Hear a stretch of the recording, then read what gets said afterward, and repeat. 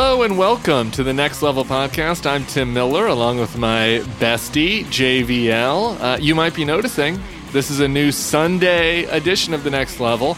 We're going to be coming at you now 2 times a week, double the next level, double the fun.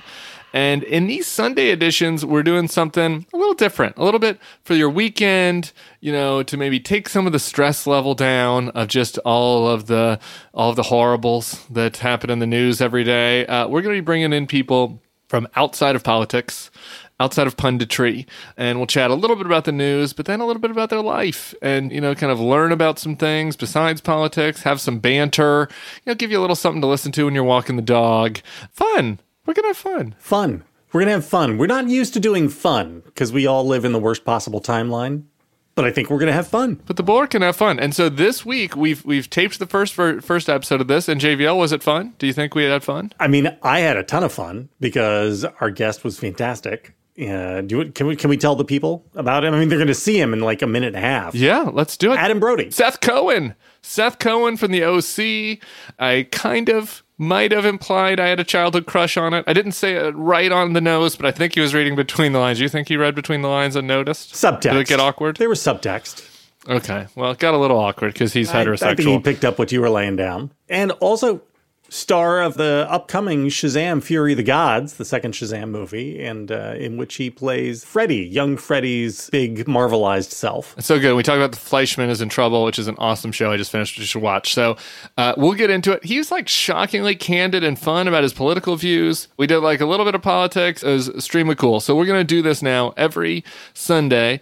Sometimes it'll be actors. Sometimes it'll be sports figures. Sometimes maybe it'll be politicians, but we'll just do it more fun, and talk a little less about politics. So hopefully you guys like it. Nominate for us people that you want to hear.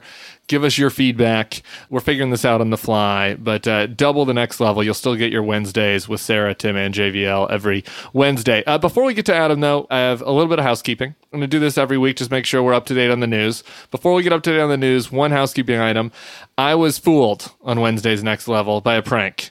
Nick Cannon is not actually... He punked you? Yeah, Nick Cannon is starting a prank show, and I was the first victim. I got pranked. And he is not actually starting a show where he's trying to find a woman to birth his 13th child. He's starting a prank show. It would have been a funny show. I mean, natalism, go natalism. Not My Party is pro-natalism this week, so... I would have been pro, but we don't like to be fake news here at the Bulwark. So I just wanted to clean that up. I want to just hit on 2 other things really quick, JVL.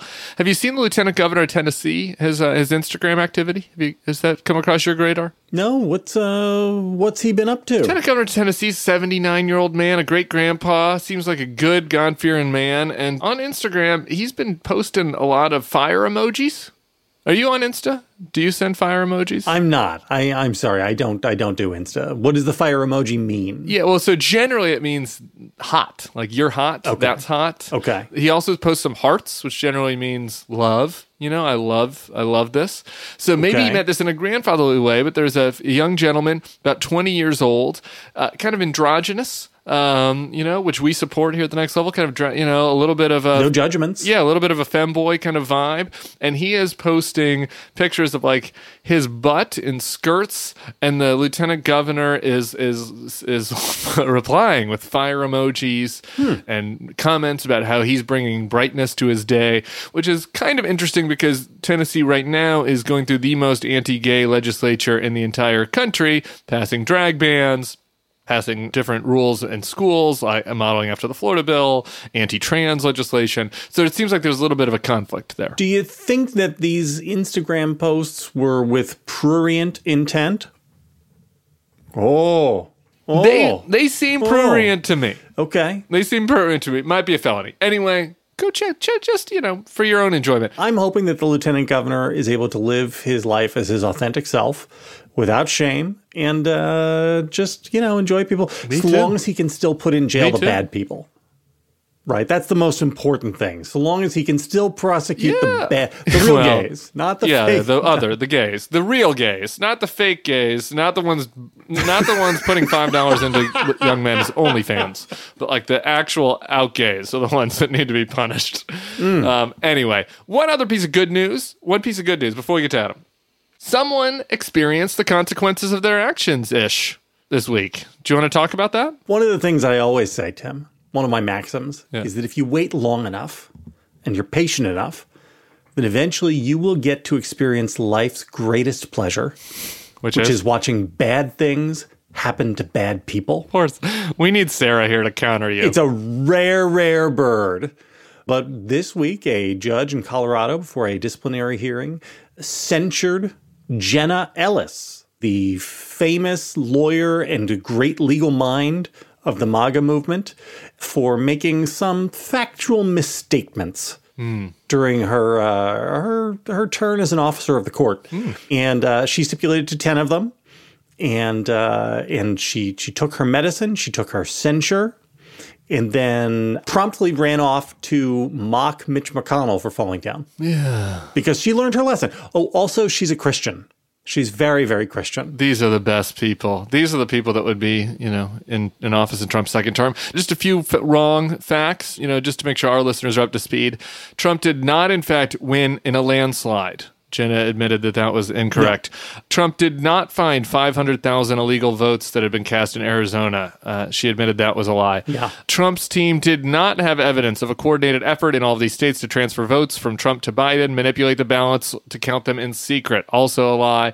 The statement that Hillary Clinton didn't concede the 2016 election, we all were alive on Earth in 2016 and knew that was also untrue. So thank you, Jenna, for coming clean on that. Thank you to Tucker for letting us know that you passionately hate Donald Trump. It's nice to just get these facts out there, and I'm sure that they'll be all over MAGA media this week so everyone can know the truth, right? So, Tim, you're a cradle Catholic. You remember where it says in 2 Corinthians that thou shalt not bear false witness unless you are attempting a coup. Unless you're attempting a coup. And trying to incite liberal tears. And in those cases, it's cool. And that's why the Christians are the bestest. Install a thrice married game show host into power. It's cool. Everyone, go subscribe on YouTube, subscribe on Apple Podcasts. Tell your friends. Maybe your friends don't love daily politics, but maybe they want a little hint of conservative tears and Seth Cohen in their life. Send this podcast to them. Please enjoy it. We'll see you back here on Wednesday with Sarah. And up next, my new best friend, Adam Brody. Adam, it's pretty cool, kind of our origin story. I met you this past weekend at CPAC. You were hanging out at the Sarah Palin booth, the anti-ranked choice voting thing. And much to discuss. Those are my people. They're fighting the good fight. Yeah, we'll just keep marching the weeks tighter and tighter on that band till there's no daylight between insemination and legal personhood. Okay. We'll get back to that. So I want to start on politics with your Twitter bio is vote or die, which is pretty intense, which is one of the reasons we invited you. And so I'm just wondering your origin story of kind of getting into politics. Yeah. Was it or was it not just inspiration from your father, Sandy Cohen, or what was it something else? No, it wasn't Sandy Cohen, although it was a little my parents. They weren't overtly political, actually, but they were lifelong Democrats. So I was raised with that. Not to say that we had political discussions. There just wasn't any worshiping of Reagan or anything. And then I'm 43, so I was 21 when 9/11 happened. And I remember that was the first presidential election right before when Bush won, that I was paying, fairly close attention, not like I would now, but still, paying any attention to really. And being pretty miffed about it. Yeah. And then 9/11 happened and I thought, you get what you pay for. And I don't mean that it's Bush's fault. I just meant now we have a crisis and we have an idiot, and obviously in hindsight, in the context, now he seems like a paragon of virtue and highly intelligent. You had no idea how big the idiots we could get, did you? Yeah. But at the time, even as a young man, I thought, and an uneducated young man, I thought, or at least formally, I thought this is going to be bad. And despite your values even, or whatever, your political leanings, this is why you don't have intelligence is important in a leader. And then it kind of went from there. I also was on the set of the OC a few years later. I remember an AD, a second AD, the guy who would knock, his name was Sean, and he would knock on our trailers and stuff. And he was very leftist, and we would have some discussions. And I was getting all my education from the Los Angeles Times and NPR and New York Times. And he gave me a Chomsky book. I think it was Understanding Power. I couldn't even recall what was in it exactly, but it resonated with me a bit. Yeah, and so that kind of set me on a path a little bit as well. And yeah, I've been increasingly more engaged ever since. Yeah, I mean, you are on a moderate squish podcast here, so let's be a little careful with the Chomsky. I know that could be a bad word. What's a squish? We're squishy, we're centrist. What's wrong? We like Joe Biden. Joe Biden's fine. Yeah, squish, political squish, not hard line. Yeah. That much I know. I mean, I think it makes it a fun conversation. Go ahead. Yeah, for sure. So I've been monitoring your feed and a lot of AOC. I think, are we pinned? AOC might be pinned. Would you say that's... I don't understand the terminology. Like, I mean, I've seen pinned, but I don't know what... Pin is... You accidentally pinned it? Feed and you say, like...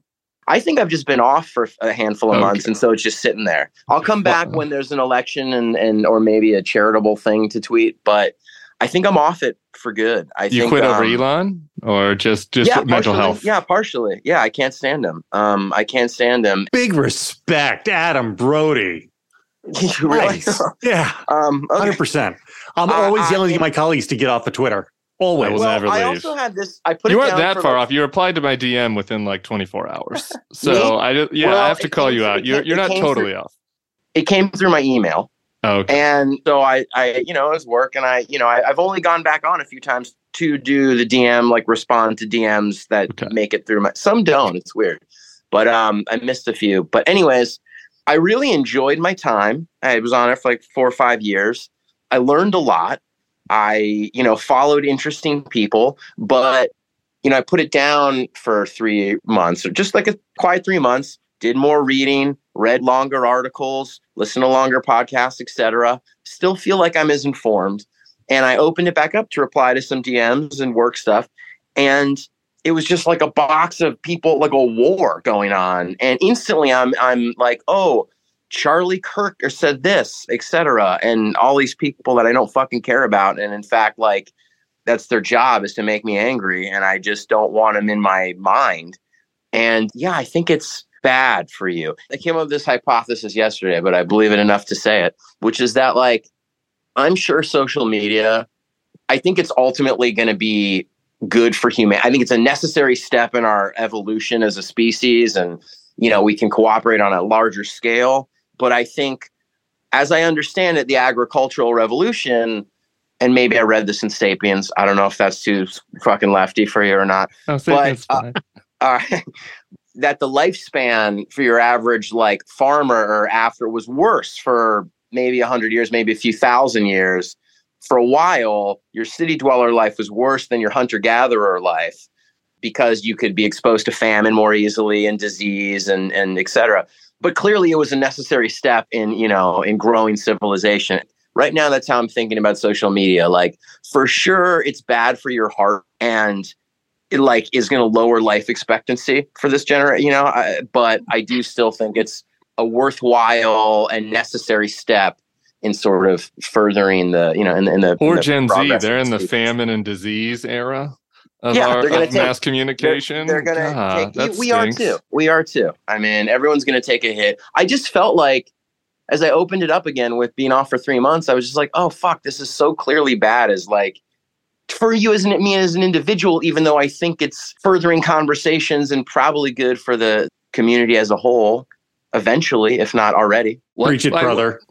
Yeah, JVL's getting excited over there, listening to your anti-Twitter. Tim, it's like you're talking to me. I'm going down. I'm going to be the last Japanese soldier fighting the war against Charlie Kirk. It's just going to be me and Charlie left on there.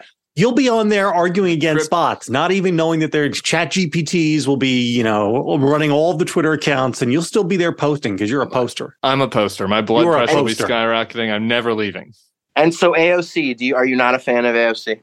She's fine. I mean, she's okay. I just, I was trying to, we're just trying to position you for our listeners. Like, is AOC, are you just kind of engaging in mostly AOC Instagram rants? And like, that's where you kind of position yourself in the political world these days? Or have you been kind of inspired by Joe Biden's great bipartisan successes on the infrastructure bill? Yeah, honestly, both. Like, I am a fan of Biden, the man. As much as I know, and I don't claim to know the deepest parts of anyone's, all I can do is, intuit what I think. But I think I'm a fan of him as a person, and I think he's doing as good a job as could be expected. Obviously there are missteps, but by and large, he's kind of taken the party platform and pushed it, I feel like in a pragmatic way. And with her, I just think she's a great communicator, and I think she's very talented. I also think she's very brave. She's like a poster child for the Antichrist for half the country. And that's a dangerous position to be in. And you have to have a lot of strength. And, so are people on the other side, but I don't think they're in the same kind of literal danger.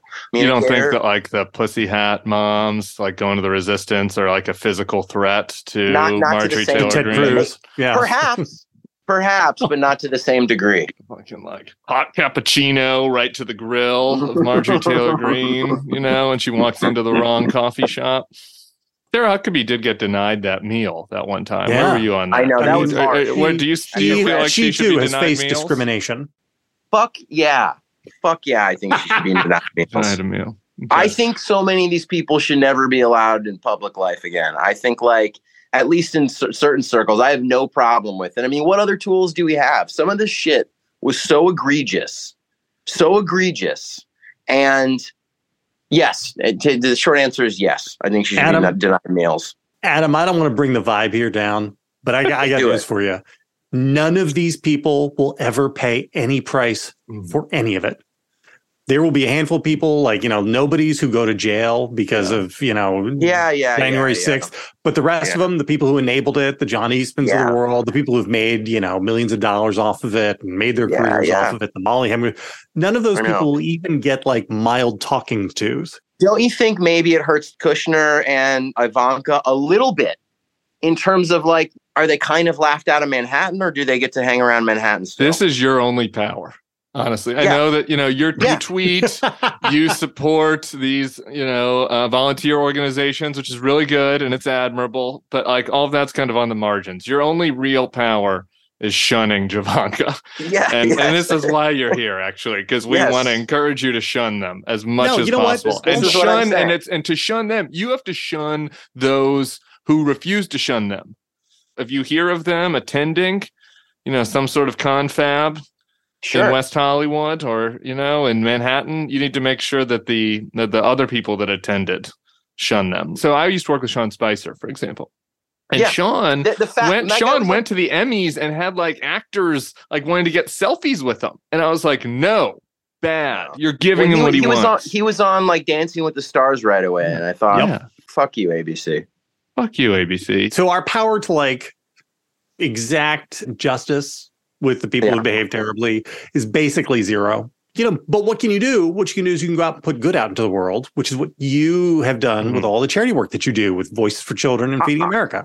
Thank you. And yet I don't do nearly as much as I could or should. So I don't want to sit here and that's true for all of us, though. Right? But this is what I'm saying. Everybody in their own little communities where you can, like that's how you eventually win the long war, right? You change things. There's another way. We can beat them. We beat the assholes in the midterms. That was good. 100%. That's very true. And I do think that if there's any, maybe people aren't going to jail, but that dirtbag's out of the presidency, and that's not nothing. So that transitions to one last thing you could do before we get to talk about the fun stuff, Adam, which is fellow. I don't. Does a teen actor count as a child actor? I don't know if you guys consider yourselves in the same category. So I'm sorry if this is offensive. No, not at all, because we're kind of the opposite. Essentially, we weren't teens. We're pretending to be teens. We're actually acting. Tim. Okay, I'm sorry. Well, anyway, actual child actor then from Boy Meets World. Another big influence on my childhood, though Ben Savage wasn't exactly my type. He's running. Did you see this? He's announcing he's running. But I just saw. I'm at a hotel and I just saw his brother downstairs. I mean, I was listening to another podcast of yours, which is one of the reasons we had you on, and you were saying you imagined in another life, if you weren't an actor, politics might have been one of the things you would pursue. So, do you have a pang of jealousy that Ben is living that out? Do you think maybe you should be going for the Henry Waxman seat? I don't know their politics either. Where's he running? LA? He's running for Adam Schiff's seat. So I assume he's really. I assume he's a Democrat. Well, yeah, Adam's running for Senate, so it's open. Right. Adam Schiff's going to run for Senate. In the Senate race for a second. I was like, wow. No, okay, cool. That would have been a bold challenge. Yeah. Adam Schiff, Katie Porter, Corey from Boy Meets World. Well, maybe I should jump into the congressional seat, and it can just be an act off. Do you think you could take him? No, probably not. I don't know. I don't think I'd necessarily be great. I mean, I would have to run in a place where I could thoroughly be myself and speak my mind. In a which makes sense. I live in a liberal enough place, so that might be fine. I don't think having to like temper your opinions seems like fun. Are there any areas that you feel like that you would like to speak your mind right now that are maybe outside of the conventional, liberal pieties? Yeah. I have one, which is, and I'm not perfect myself in this, and I won't continue to be, but like, first of all, in terms of just an issue, I think guns it's a no-brainer to me. Of all the issues, I mean, of all the things that are it's clear which way to go, and it's clear which way, if we want to survive as a species, how the civilized world will progress. It's so basic. And I do think that Hollywood has a role to play that they're not playing, that they're very unconscious of or willfully ignorant of, which is that, there's obviously trope to say, well, other countries have video games and violent movies and they don't have stuff there. And it's like, true. But what would help us change the laws, to be like to tamp down the gun worship, and I think it's like, yeah, you can have these liberal values, but then when Brad Pitt, et cetera, but anyone, you know what I mean? When there's outdoor advertising of all our heroes pointing a gun at you and holding a gun and it looking fucking cool. And it does. They're cinematic. There's a real charisma to them, weapons, I mean, and guns in particular. But I think if you took that out of the equation, at least lowered it a lot more, the temperature of that. And for example, I don't think they should be allowed in outdoor advertising the same way you can't smoke in outdoor advertising. Can't have a guy on a billboard smoking a cigarette anymore. I don't think you should have a guy holding a gun on a billboard. JVL, is that tickling your social conservative pickle at all? Do we have a Tipper Gore, Jonathan V. Last, Adam Brody unity here? Oh, I'm so into it. That's pretty good. Okay, we're gonna stop this. We're gonna stop by unless you want to fight about politics a little more. No, say take it down a notch. Stop making it so cool. It's fucking easy. It's narratively easy too. Yeah. Here has a gun. He fucking cocks it. Yeah. Guns aren't fucking cool. No, I concur with that. Cool. I don't want. I'm not with you on the outdoor bans, but guns aren't cool. Smoking is actually kind of cool. Guns are not cool. Yeah. It's maybe just one man's opinion. Anyway, okay. Shazam. Fury of the Gods coming out March 17th, only in theaters. So, Adam, I got to tell you, my youngest, who is 6, was so jazzed that I was talking to you today because Shazam is his favorite of all the superhero movies. Wow. And you are his favorite character in Shazam. Well, that I don't. Well, he must be talking about the younger me, but still. No, he's talking about the you. But that's because your costume is blue, and blue is his favorite color. And so, in the same way that his chocolate milk will only taste good when it's in the blue IKEA plastic cup, you wear the blue costume, and so therefore you are the best of all the superheroes. I appreciate that. Tell him thank you. I myself, my daughter is 7, and when I got the job in the first one, she's too young for it. But the first thing I thought of and said was like, oh, she can see it. This is something for us to share for her. And it took a while, but now she's really into it. I think Shazam is easily, I am a superhero movie connoisseur, easily the most family pleasing of all superhero movies, maybe of all time. It's the only one I've ever watched where literally all 6 of the people in my house liked it, from like my wife to the teen boy to the tween girls to G Money, who's like 5 years old at the time. So but I got to ask you about the sequel coming out because you got to work with Helen Mirren. Yeah, actors wait their entire lives to get to a chance to work with somebody like Dame Helen Mirren. Did it sort of blow your mind? Was it amazing? Well, she's working with the blue guy, so she's also very excited.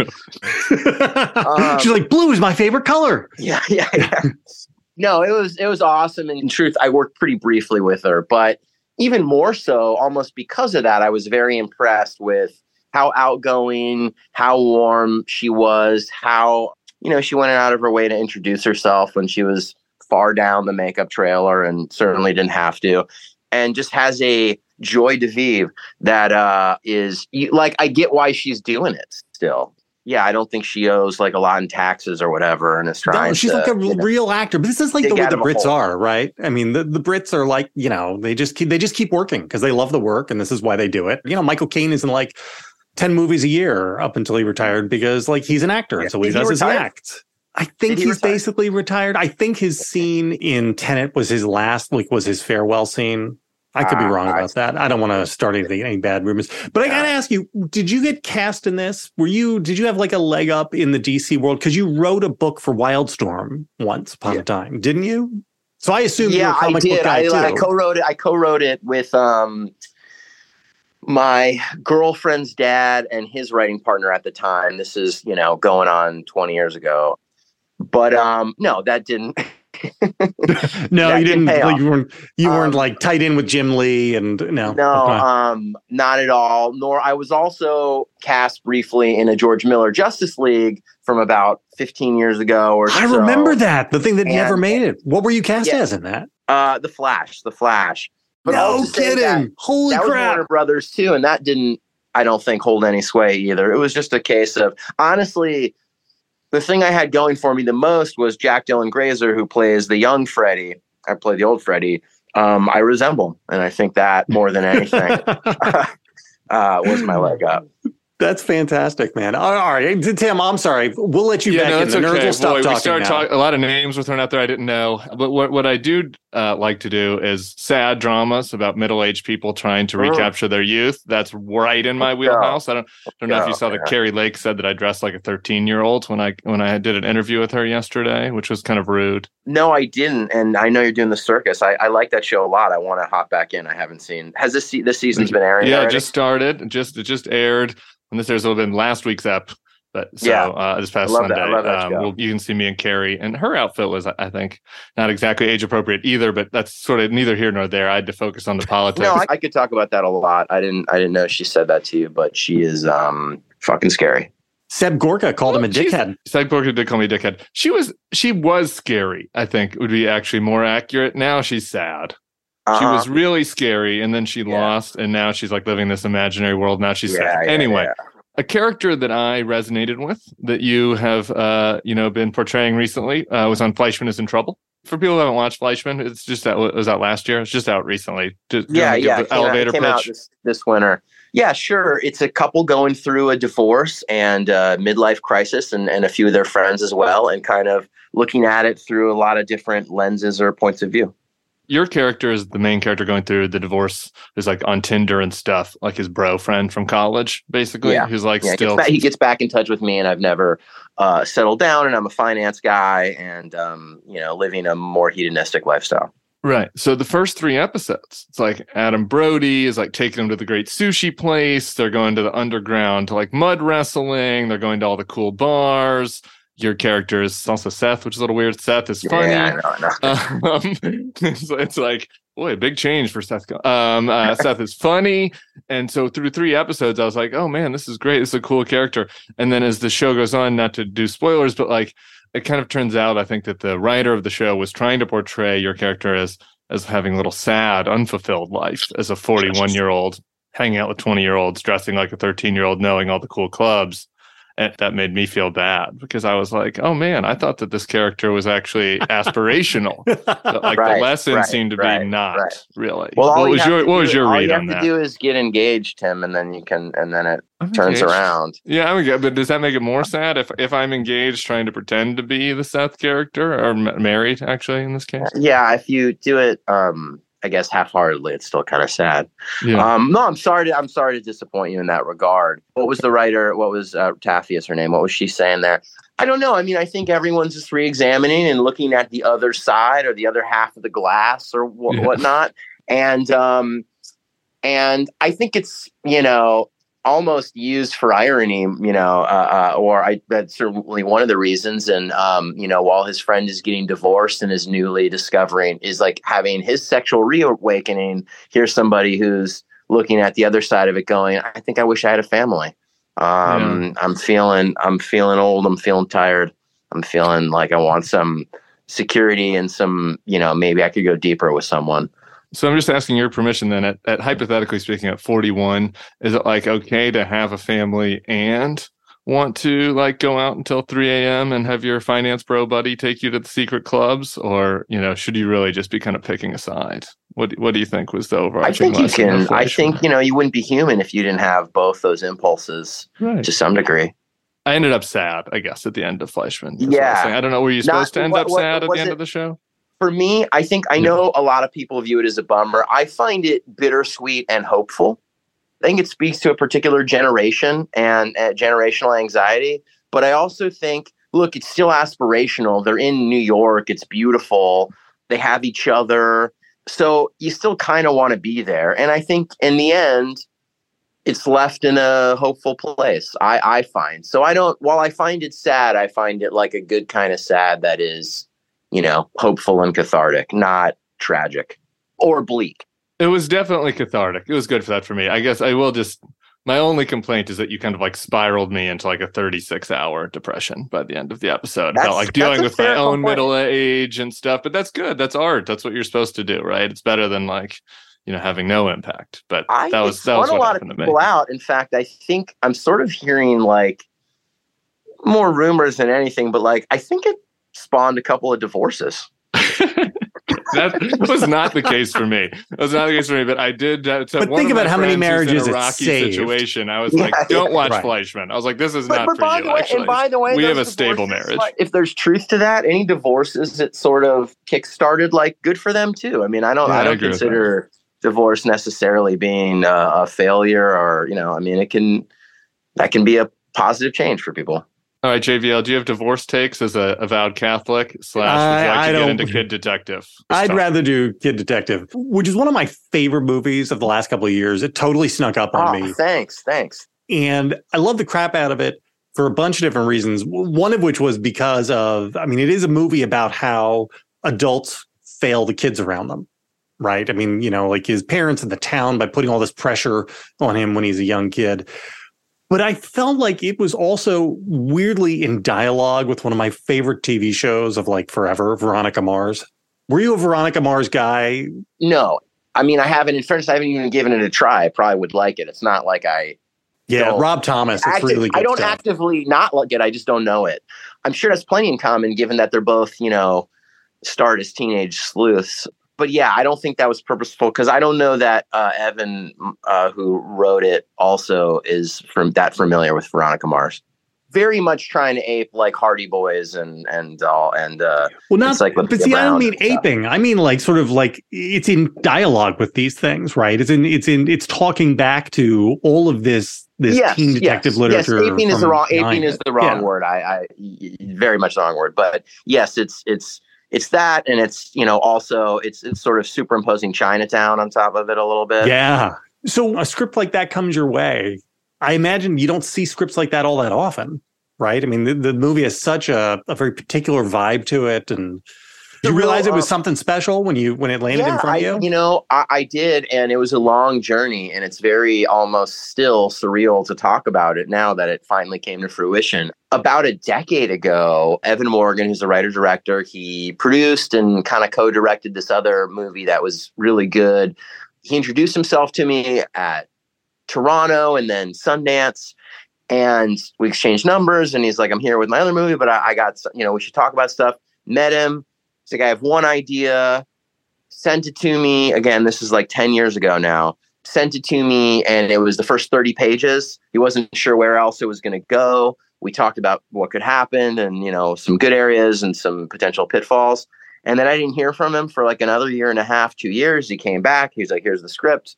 He has just a signature, sharp, funny, unique voice. So offbeat without trying too hard. It's so organic and so him. And it almost always zigs when you think it's going to zag, but in a very like organic way, like he'd always had to do that. Anyway, that's his voice for anything he writes, in my opinion. And then it was a long journey of trying to get it made. And I had the script in my back pocket, and I'd hit up, any producers on any film I was doing and seeing it. And there's a lot of people that really responded to the script, but it's hard to get a movie financed for anyone. And I was no exception. And it took a long time. And then it finally did, thanks in large part to the Canadian government, who paid for like half of it, because he's Canadian and we filmed it in Canada, and really everyone. Tons of local actors, right? I feel like almost all the supporting actors, and they're great too. They're I mean, he must great, have done local casting, and they're fabulous actors. That's my favorite kind of thing too, is finding new, and not that I found them, and not, I'm sure they're all known in their own way, but still, to my eyes, a lot of them are fresh faces. I love that. I love that. I love not, I get so sick of going back to having to finance things. You have to cast the trendiest person of the moment always, and then you work. How many your way TikTok down followers do they have? We'll cast her as the love interest because she's got 3 million TikTok followers. It's just boring, Anyway, so it finally happened, and it was very surreal. And then to just have it, I thought it was never going to happen. And in fact, towards the end, I was like, "Hey, I'm going to turn 40 soon. I'm not going to make this if I'm 40. Should we try and make it a TV show?" I tried to pitch him like, "Let's cut it up, let's sell it. At least we could talk to people with money, and they could do it or not, but we get some answers." And he was pretty resistant to that. And then it came through, and we did it, and and you guys have seen it, or at least you have, and that's. I loved it. No, he made me watch it last week. I hadn't seen it. I thought it was fantastic. It was, awesome. I watched it with my father-in-law. It was a much better viewing experience with my father-in-law than White Lotus, which I had watched with him the night before, which got a little uncomfortable.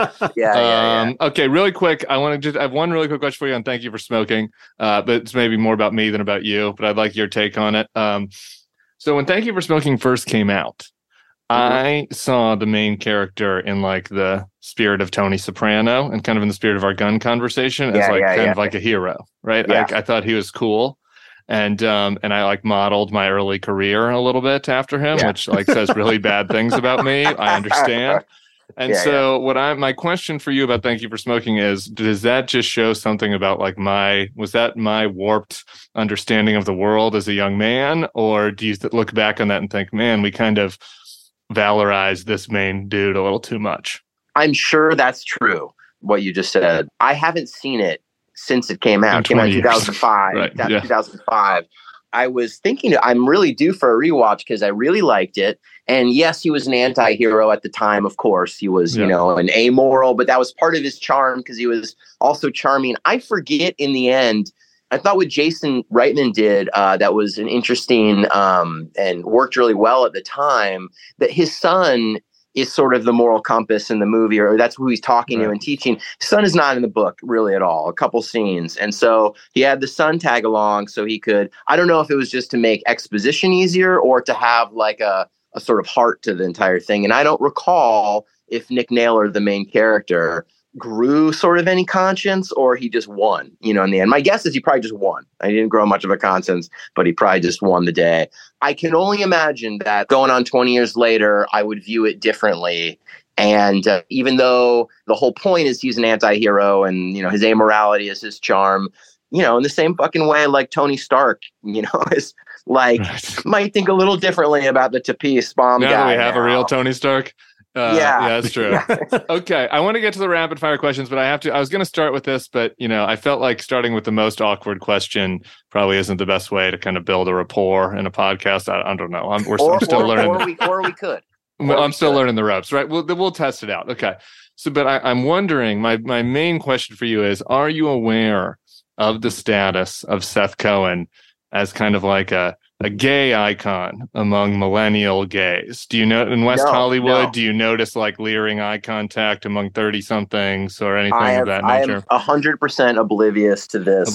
Okay, well, I'm happy to bring that to you now because a certain type of alternative gay, we are not, seen on TV. Nobody, right? If you go back to 2003. Well, basically, there are no gay teens on TV at all, right? You have the Dawson's Creek guy who's 38 playing a teenager. Yeah. You have a couple really gay people, which is great. Love queens. But, Seth Cohen, right? If this was made in 2023, Seth Cohen would be gay, right? He's into indie rock. He can't play sports. He's a little neurotic. I suppose I feel like this is a gay character in 2023. If it was made in 2003, would Seth Cohen be gay is a great question. And, I don't know. I could certainly conceive of it. Yeah. I can't come down definitively on it, but I would say that it's more than plausible. It might even be probable.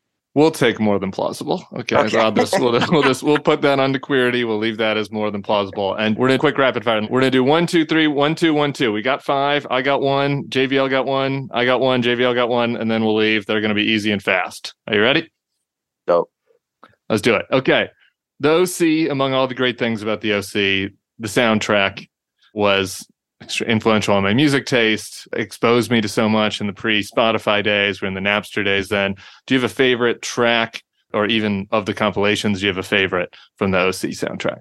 Probably, and it's evolved over the years. And I would say very recently as like 3 weeks ago, just kind of going down memory lane with my wife, I played Not a Surf, who is I liked a lot, but wasn't even in my top 5 at the time. Yeah. And I was like, this probably holds up like as good as anything from like, this is in a way like under celebrated, I think, for how kind of good. Anyways, I just thought it was great. Always loved. Great song. And I played a few more and I was like, these guys, and they were a little older, I think, they had some albums in the 90s and you could kind of hear that in sort of their stuff's a little more anthemic.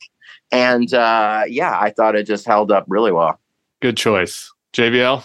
Favorite episode of Gossip Girl? Go. I don't know.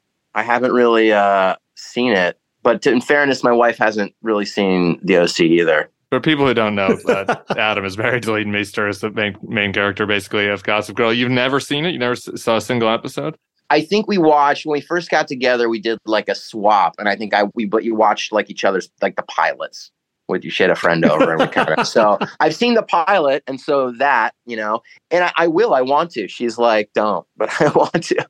Yeah. Once the kids are, out of the young phase, then you'll get to like watch things together. Yeah, again. Totally. I recently because I hadn't seen the OC since it aired, and obviously I get asked about it a lot, but the truth is I'm far from an authority on it because most people that are talking to me about it have seen it more recently than I have. And I watched a handful of episodes and enjoyed it. And also, it's 20 years old. It was really neat that so much time had passed and I'm viewing it in a much different lens than I was even 5 or 10 years ago.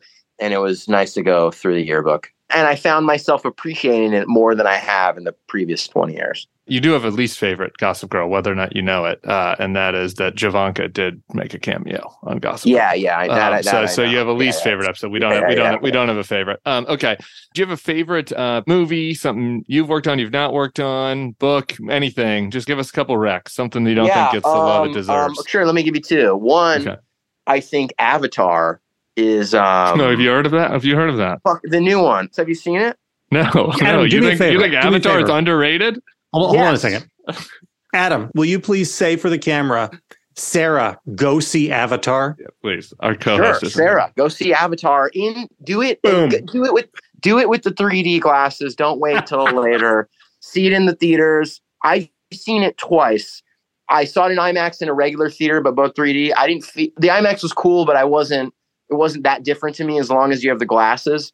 I took my daughter. I was like, we can leave after an hour. I've heard mixed things. Reviews seem to be kind of mixed, so I'm sure it's okay. But it's 3D. That could be interesting, and we can leave after an hour if we're bored. And I loved it. And I could go on, but it's rapid fire. For a blockbuster movie, a popcorn movie, I thought it did so many things well. That's a great rec. Do you have a rec that made less than $1 billion in Again, nobody's talking about this. People talk about Top Gun. They don't talk about this. To me, there's kind of no comparison. I enjoy Top Gun, but this is another level to me, and it has not gotten the love that other blockbusters have, even though it's making money. And I don't know, if it's making the money that the first one did. I got a book. In 1 sec. Okay. I'm reading this book. You guys will like this. He's gonna break out why we did it, isn't he? Why we did it? Travel from the Republican Road to Hell. No, but it's close. Are you familiar with this? You might be as conservatives as Squishes. Diary of a Man in Despair by Frederick. That's actually what Why We Did It was based on. Yeah. Yeah. No, and it's this conservative. He's really into. It's interesting. I mean, he's bemoaning the fall of. Anyways, it's conservative in Germany during the rise of Hitler and the war. And it's a secret diary because he can't say this in public. He buries it in the yard every night as he writes about how much he hates this guy and how everyone's lost their minds. It's very interesting. And as you see the war progress through the background and the lens of inside Germany and from someone who's not persecuted, just as going, can't believe it. I mean, and it's definitely through a conservative lens in the sense of, he's bemoaning the death of religion. He hates the bourgeoisie and is bemoaning like the old royalty and monarchy or whatever, but I'm finding it very interesting. So I like it. All right, JVL, favorite politician or political writer? Somebody you go to that you love? I like this question. Well, I don't know. I'll pause on that. I don't want to take up too much time, but like I do we got all the time in the world. Okay, great. I like Bernie. I like AOC. I think she's like, as a personable, puts it in plain English, and like I said, she's a great communicator. Writers, I used to like. They're not writers; they're more entertainers. But like, I used to like Bill Maher until I don't now, as a lot of people don't. And I didn't like, starting in a way in the, like, even in the Trump really era in the beginning, I just found, I'm like, oh, you're not as informed now that everyone's taken their information up. And now that everyone's like really hunkering down and learning about the process, I was like, oh, you're not actually that informed. But regardless, I just feel like we've gone through this total consciousness raising, we've totally evolved in the last 5 years. And he hasn't, and I don't feel like he can. I feel like he can only see the bad in it and can't see the good. You can flip it over to Showtime's The Circus. We can flip off HBO. I love The Circus. Boom. Love easy The Circus. Easy trade. Another thing that you guest on occasionally that I enjoy. I still enjoy Pods Save America. I like those guys, and I like it sort of. Okay, but they don't need any more compliments. They are good. Yeah, we might have to cut this out of the episode. I don't want the pod bros. I don't want Tommy texting me and being all excited that he got the shout out. I'm trying to think writers that, like, who do I read sort of in the old op-eds that I like. I like the lefties. I like Michelle Goldberg. Michelle's great. We'll send you some Rex broaden your horizons a little bit. Michelle's great though. She is awesome, and we will keep this in because she deserves to get shouted out. Not Tommy and not the bros. Okay, right. Finally, most important final question: your favorite LGBTQ American? My favorite LGBTQ. Name a gay person. This is a Billy Eichner question. Name a gay person. Yeah. All right. Well. Just to make, RuPaul, this is great. There's an attack on transgender Americans happening, and now RuPaul. I love it. RuPaul is your favorite, though. We could get you a little deeper into the drag world. Bob, the drag queen. I'm a novice. I don't, I've never seen Drag Race, although I did just watch all of Trixie Motel. So Trixie Motel, Trixie's amazing. I know, she's cool. If we want to go drag, but otherwise, to make you happy, John Lovett. Oh, that makes me horrible happy. We are definitely cutting that from the fucking show. Adam Brody, my longtime friend of me, John Lovett, is not the best LGBTQ plus American. Adam, dude, thank you so much for doing this. Shazam is in theaters. JVL is going to see it twice on our behalf. You have a very inspiring Twitter bio, vote or die. We do totally agree with that. Like, let's stay in touch. We'll do this again sometime. We're so grateful for all your time. We'll catch y'all on the Next Level podcast on Wednesday with Sarah, and on the Board podcast with Charlie Sykes every day. Peace out. All right. Appreciate it.